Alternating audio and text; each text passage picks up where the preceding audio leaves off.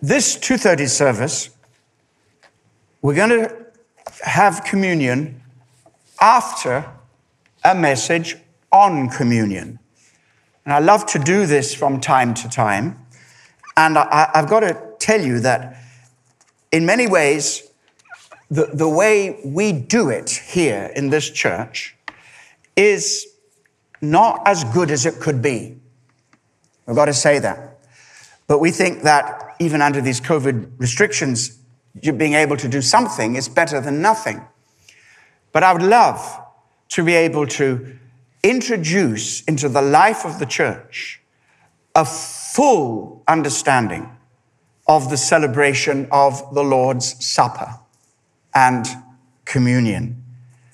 And so as I address you now, my topic is this: what happens when we take communion? When Jesus said, "Do this in remembrance of me," what happens when we take communion? Now, communion or the Lord's Supper is a sacrament of Christian participation. Now, I'm not frightened of that word sacrament because the way that it is defined in Reformed churches is it's an outward and visible sign of an inward and spiritual reality. An outward and visible sign of an inward and spiritual reality. But in our own free church tradition, we tend to refer to both baptism and communion as the ordinance of Jesus for the church. He left us with two things to do, which fits into this category: water baptism and communion. So both communion and baptism are rich in symbolism. One thing is sure: the water is a symbol of the washing that we experience when we give our lives to Christ in baptism. And the bread and the wine are symbols of the body and blood of Jesus. But I suggest to you that these are not mere symbols. In other words, it's just a physical act that has no spiritual results. I'm not suggesting that we develop our understanding to the fully fledged sacramentalism that is present in some Pentecostal churches, but mainly the mainline churches and so forth. We don't have that view. We would tend rather not to follow Roman Catholic teaching on transubstantiation or Lutheran teaching on the real presence. We're much more Zwinglian. These are some characters from the Reformation, where it was the emphasis was upon the symbol. But they are powerful symbols. And if we participate in faith and in anticipation in the Spirit, we'll find that these are not just acts. These are powerful spiritual events in which God has promised to do something very special.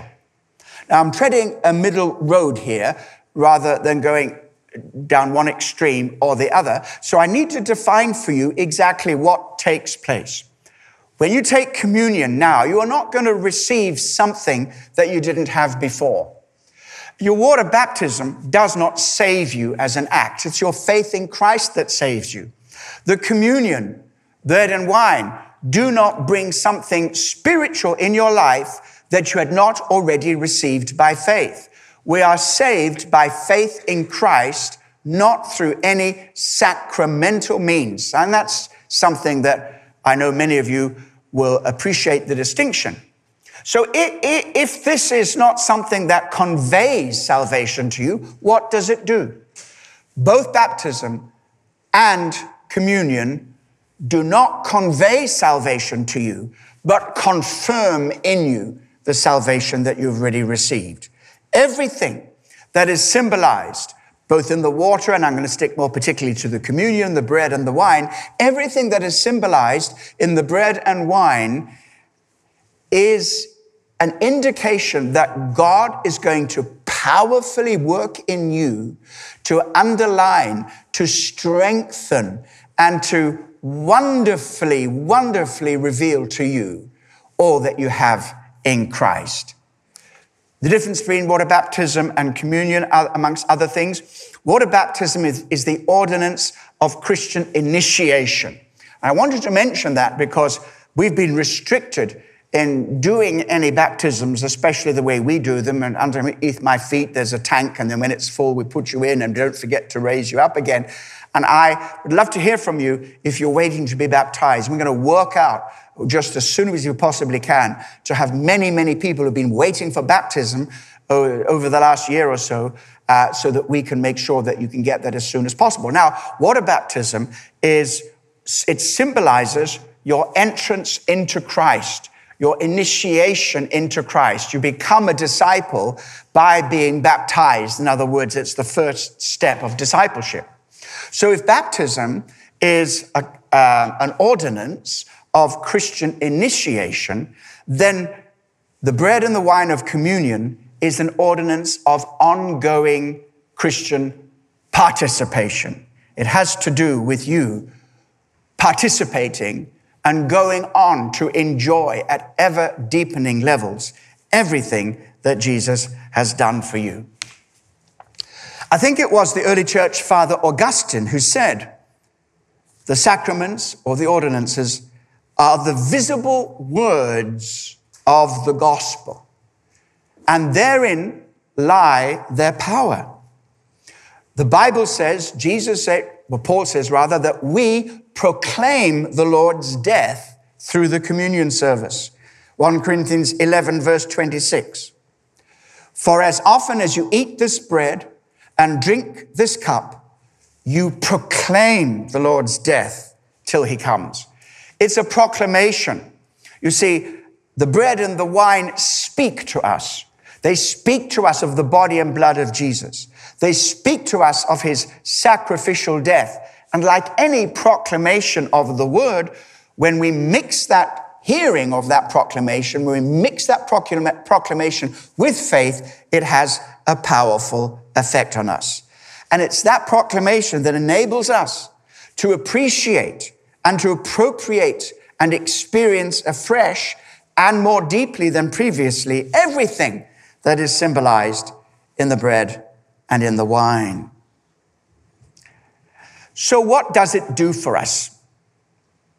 The Bible describes baptism and communion, let me stick with communion, as a memorial feast. The words of Jesus, do this in remembrance of me.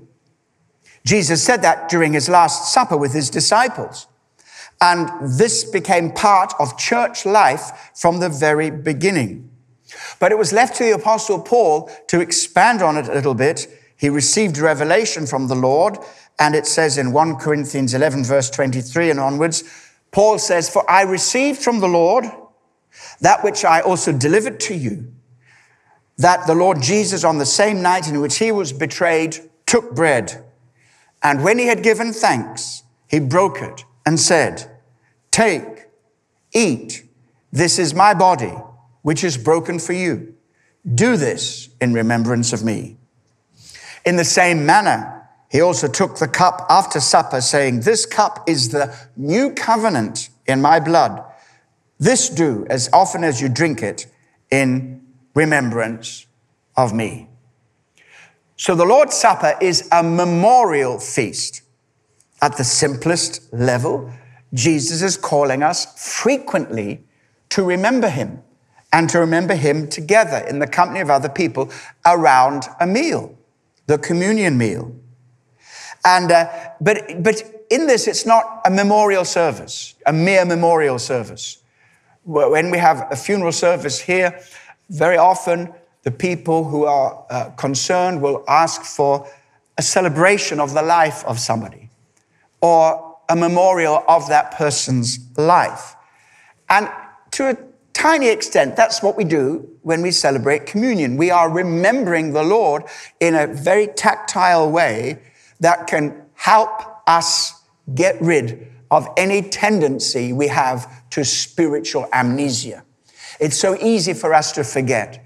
But there's something so powerful in taking the physical bread and the physical wine and focusing on these as symbols of the body and blood of Jesus. And it's a very significant way of remembering. This do in remembrance of me. Educationalists tell us that we remember far more what we do if we're learning that way than simply by listening or by reading. It's the action involved which drives home for us the remembrance of this great event. However, the memorial element of the Lord's Supper is even more powerful than just our human capacity and need to continually remember the Lord.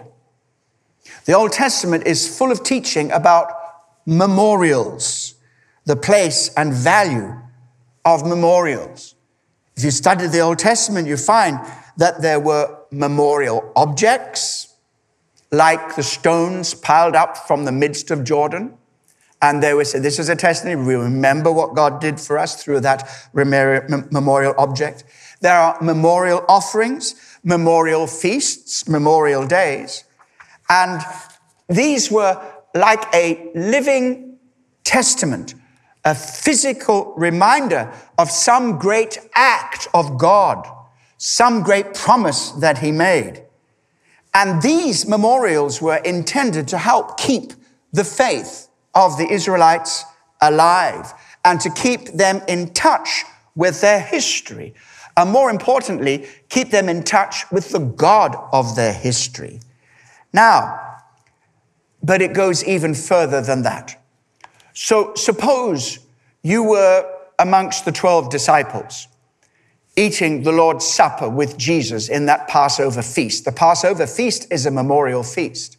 What's actually happening when you celebrate Passover as they did as Jews? Of course, Jesus transformed that Passover meal into the full memorial of communion as we know it in the Christian church.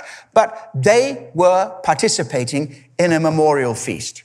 So, of course, they would celebrate their history and go back to what was handed down to them, written in the scriptures and passed down by word of mouth of what God did to create the nation of Israel out of Egypt through the covenant of Moses and everything that God did to minister to them, provide for them, and care for them. But more than just remembering what God did to other people, they were living in and enjoying the fruits of those previous events. Can you see that? There would be no Israel if God had not delivered them out of Exodus, if there'd not been that Passover lamb. When I see the blood, I'll pass over you. And they perpetuated that to the point when they celebrated Passover, they were actually participating in the fruits of the event that they were commemorating. That's what communion is. It's not just that you remember that Jesus died 2,000 years ago, but more than that, you are celebrating your part, your participation in the fruits of what Jesus did 2,000 years ago in a way that drives it home to us that he's alive right now. He is the Lord of communion. He's present with us as we celebrate it, and we are enjoying the fruits of his labor, the fruits of his sacrifice on the cross. But there's another dimension to memorial. So far I've spoken about this being a reminder to us and a participation in the things that are exhibited in the bread and wine. But do you know that the memorial is as important to God as it is to us? I can think of two examples from the Old Testament very quickly. Take, for example, Genesis chapter 9 and verse 16. This is the scene after the flood. And you know, God regretted having created humanity because humanity had rebelled and turned its back upon God. And God said, I'm going to have to press the reset button. I'm going to have to wash away that old generation and bring in a new generation and start again.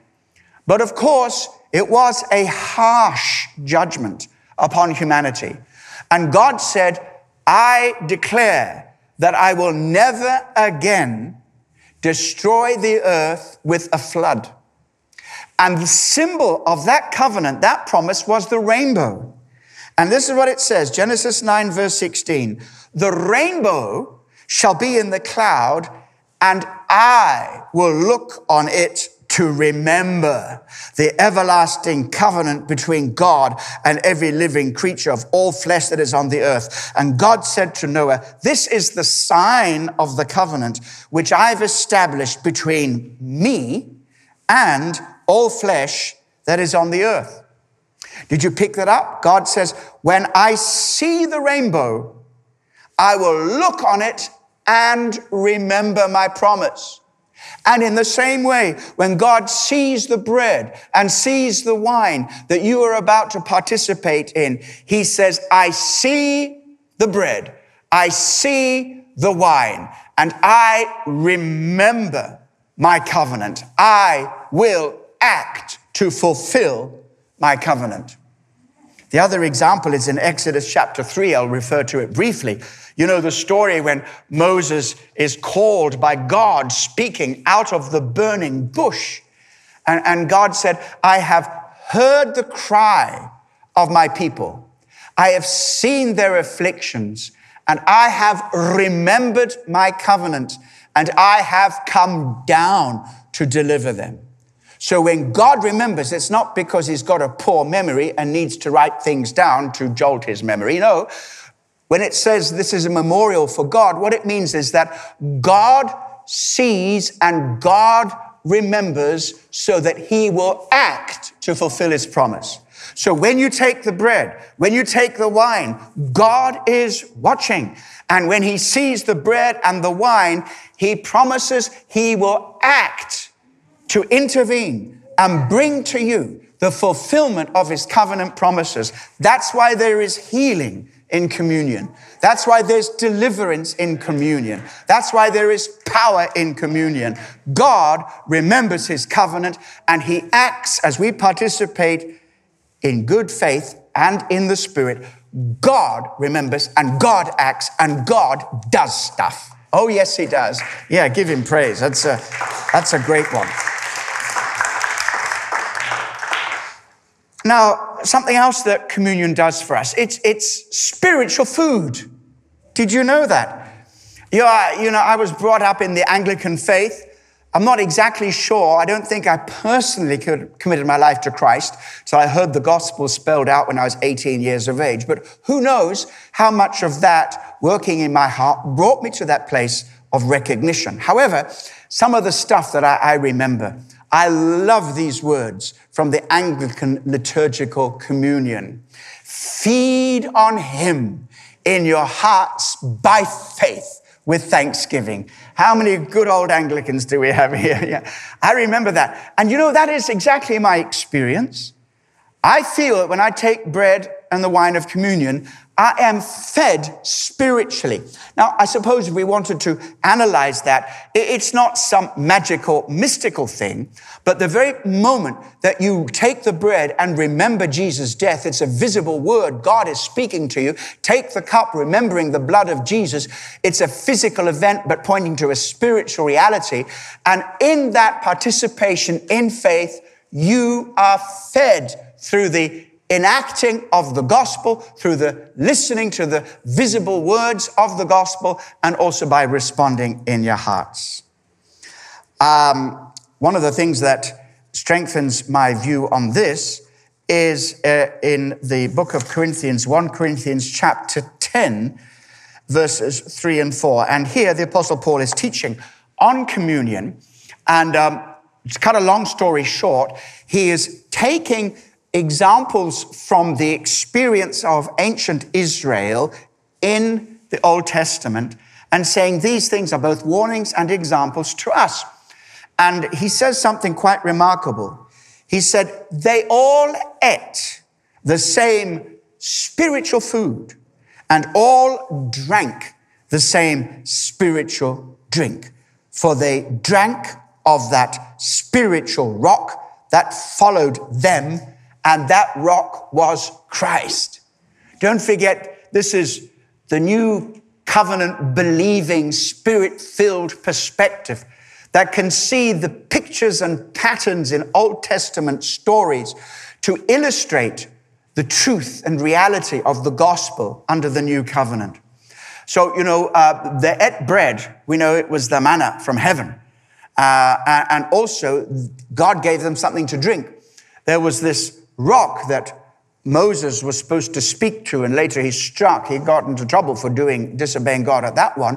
But God provided something for them to drink. And it was spiritual drink because it was spiritually provided.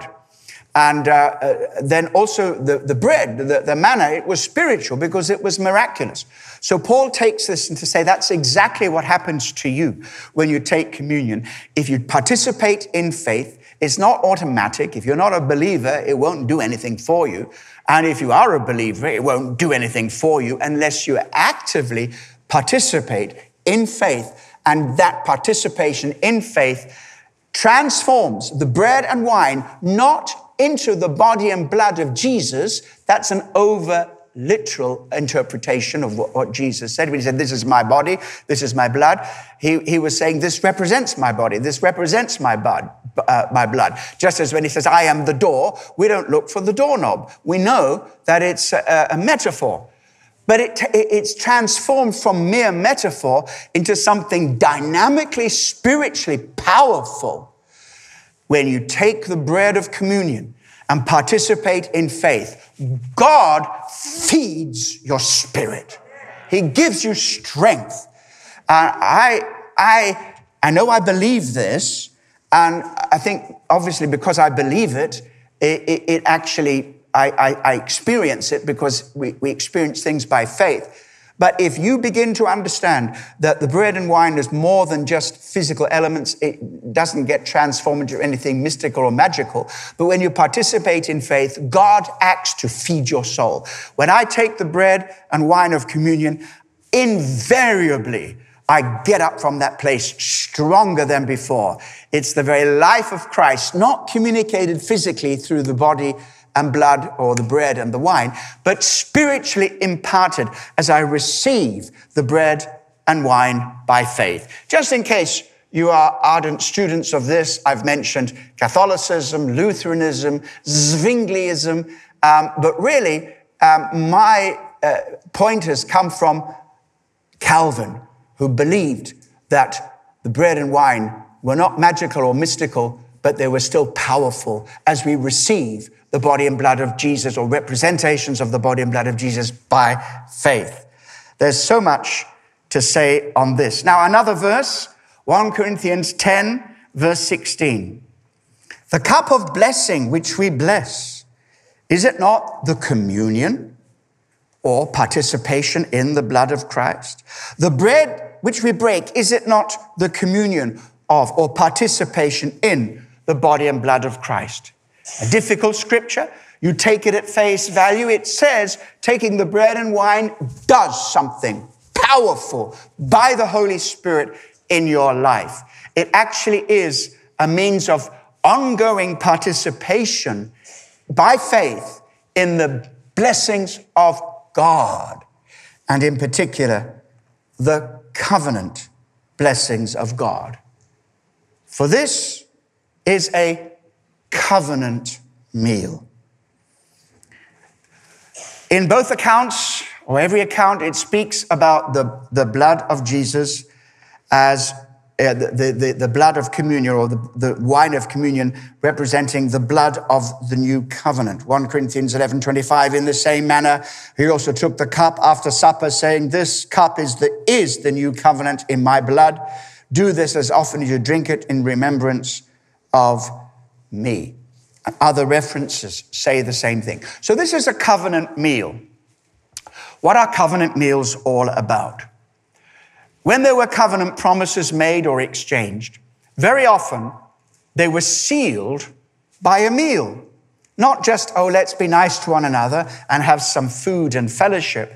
But in the ancient world, particularly in the ancient Near East, eating together was real communion. You're eating the same food. And this is why there's so much hospitality in that part of the world. And I've benefited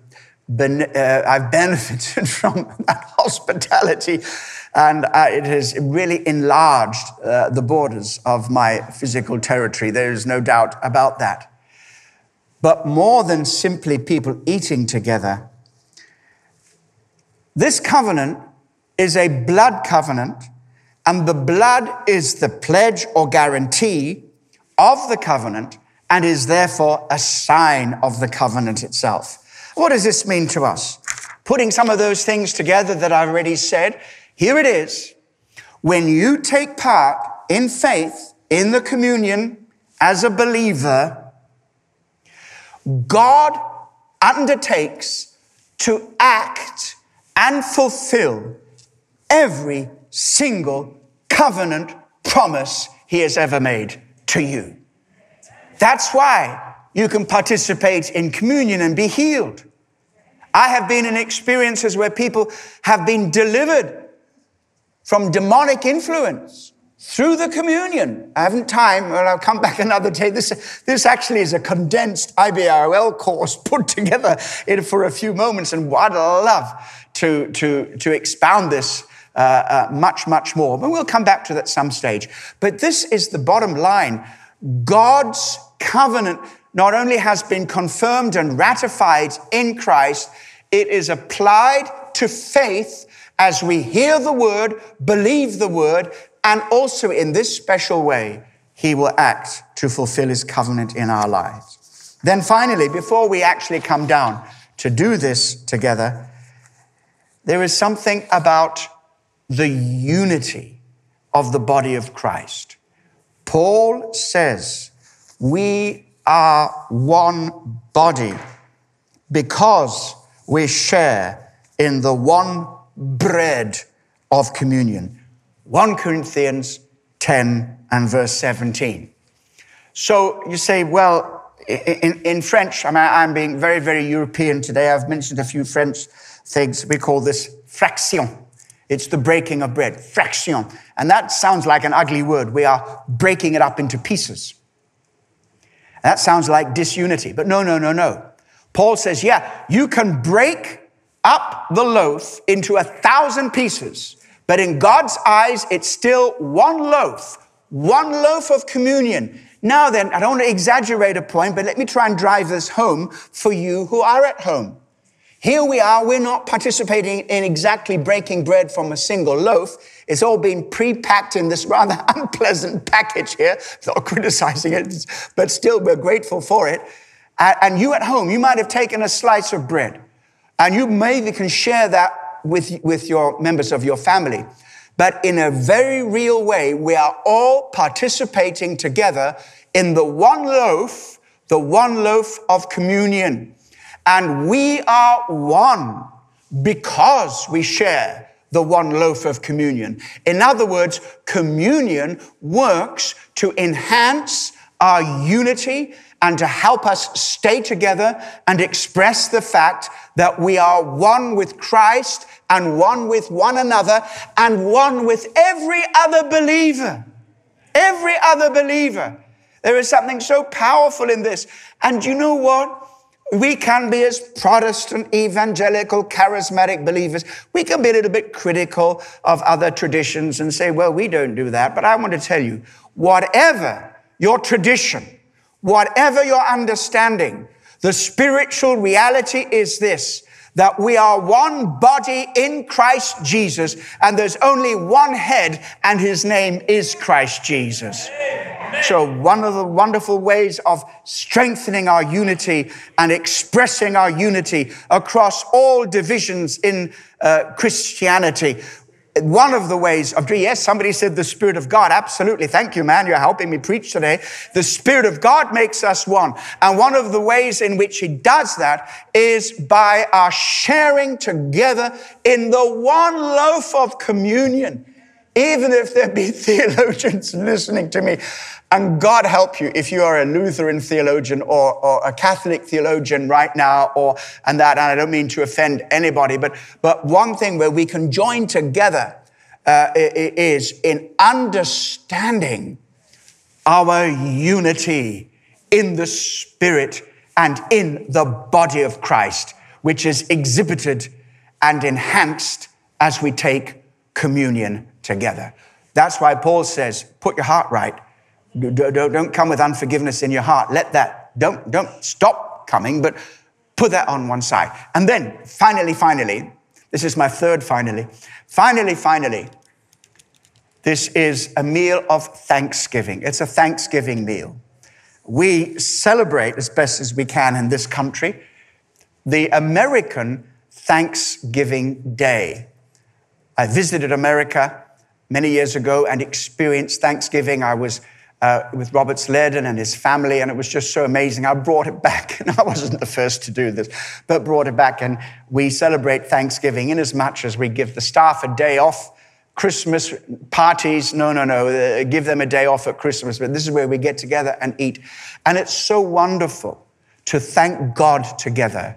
That's why one of the ways of describing this is that it's the Eucharist, which sounds a very high church, but basically it means it's the Thanksgiving. We are thanking God for what Jesus did for us.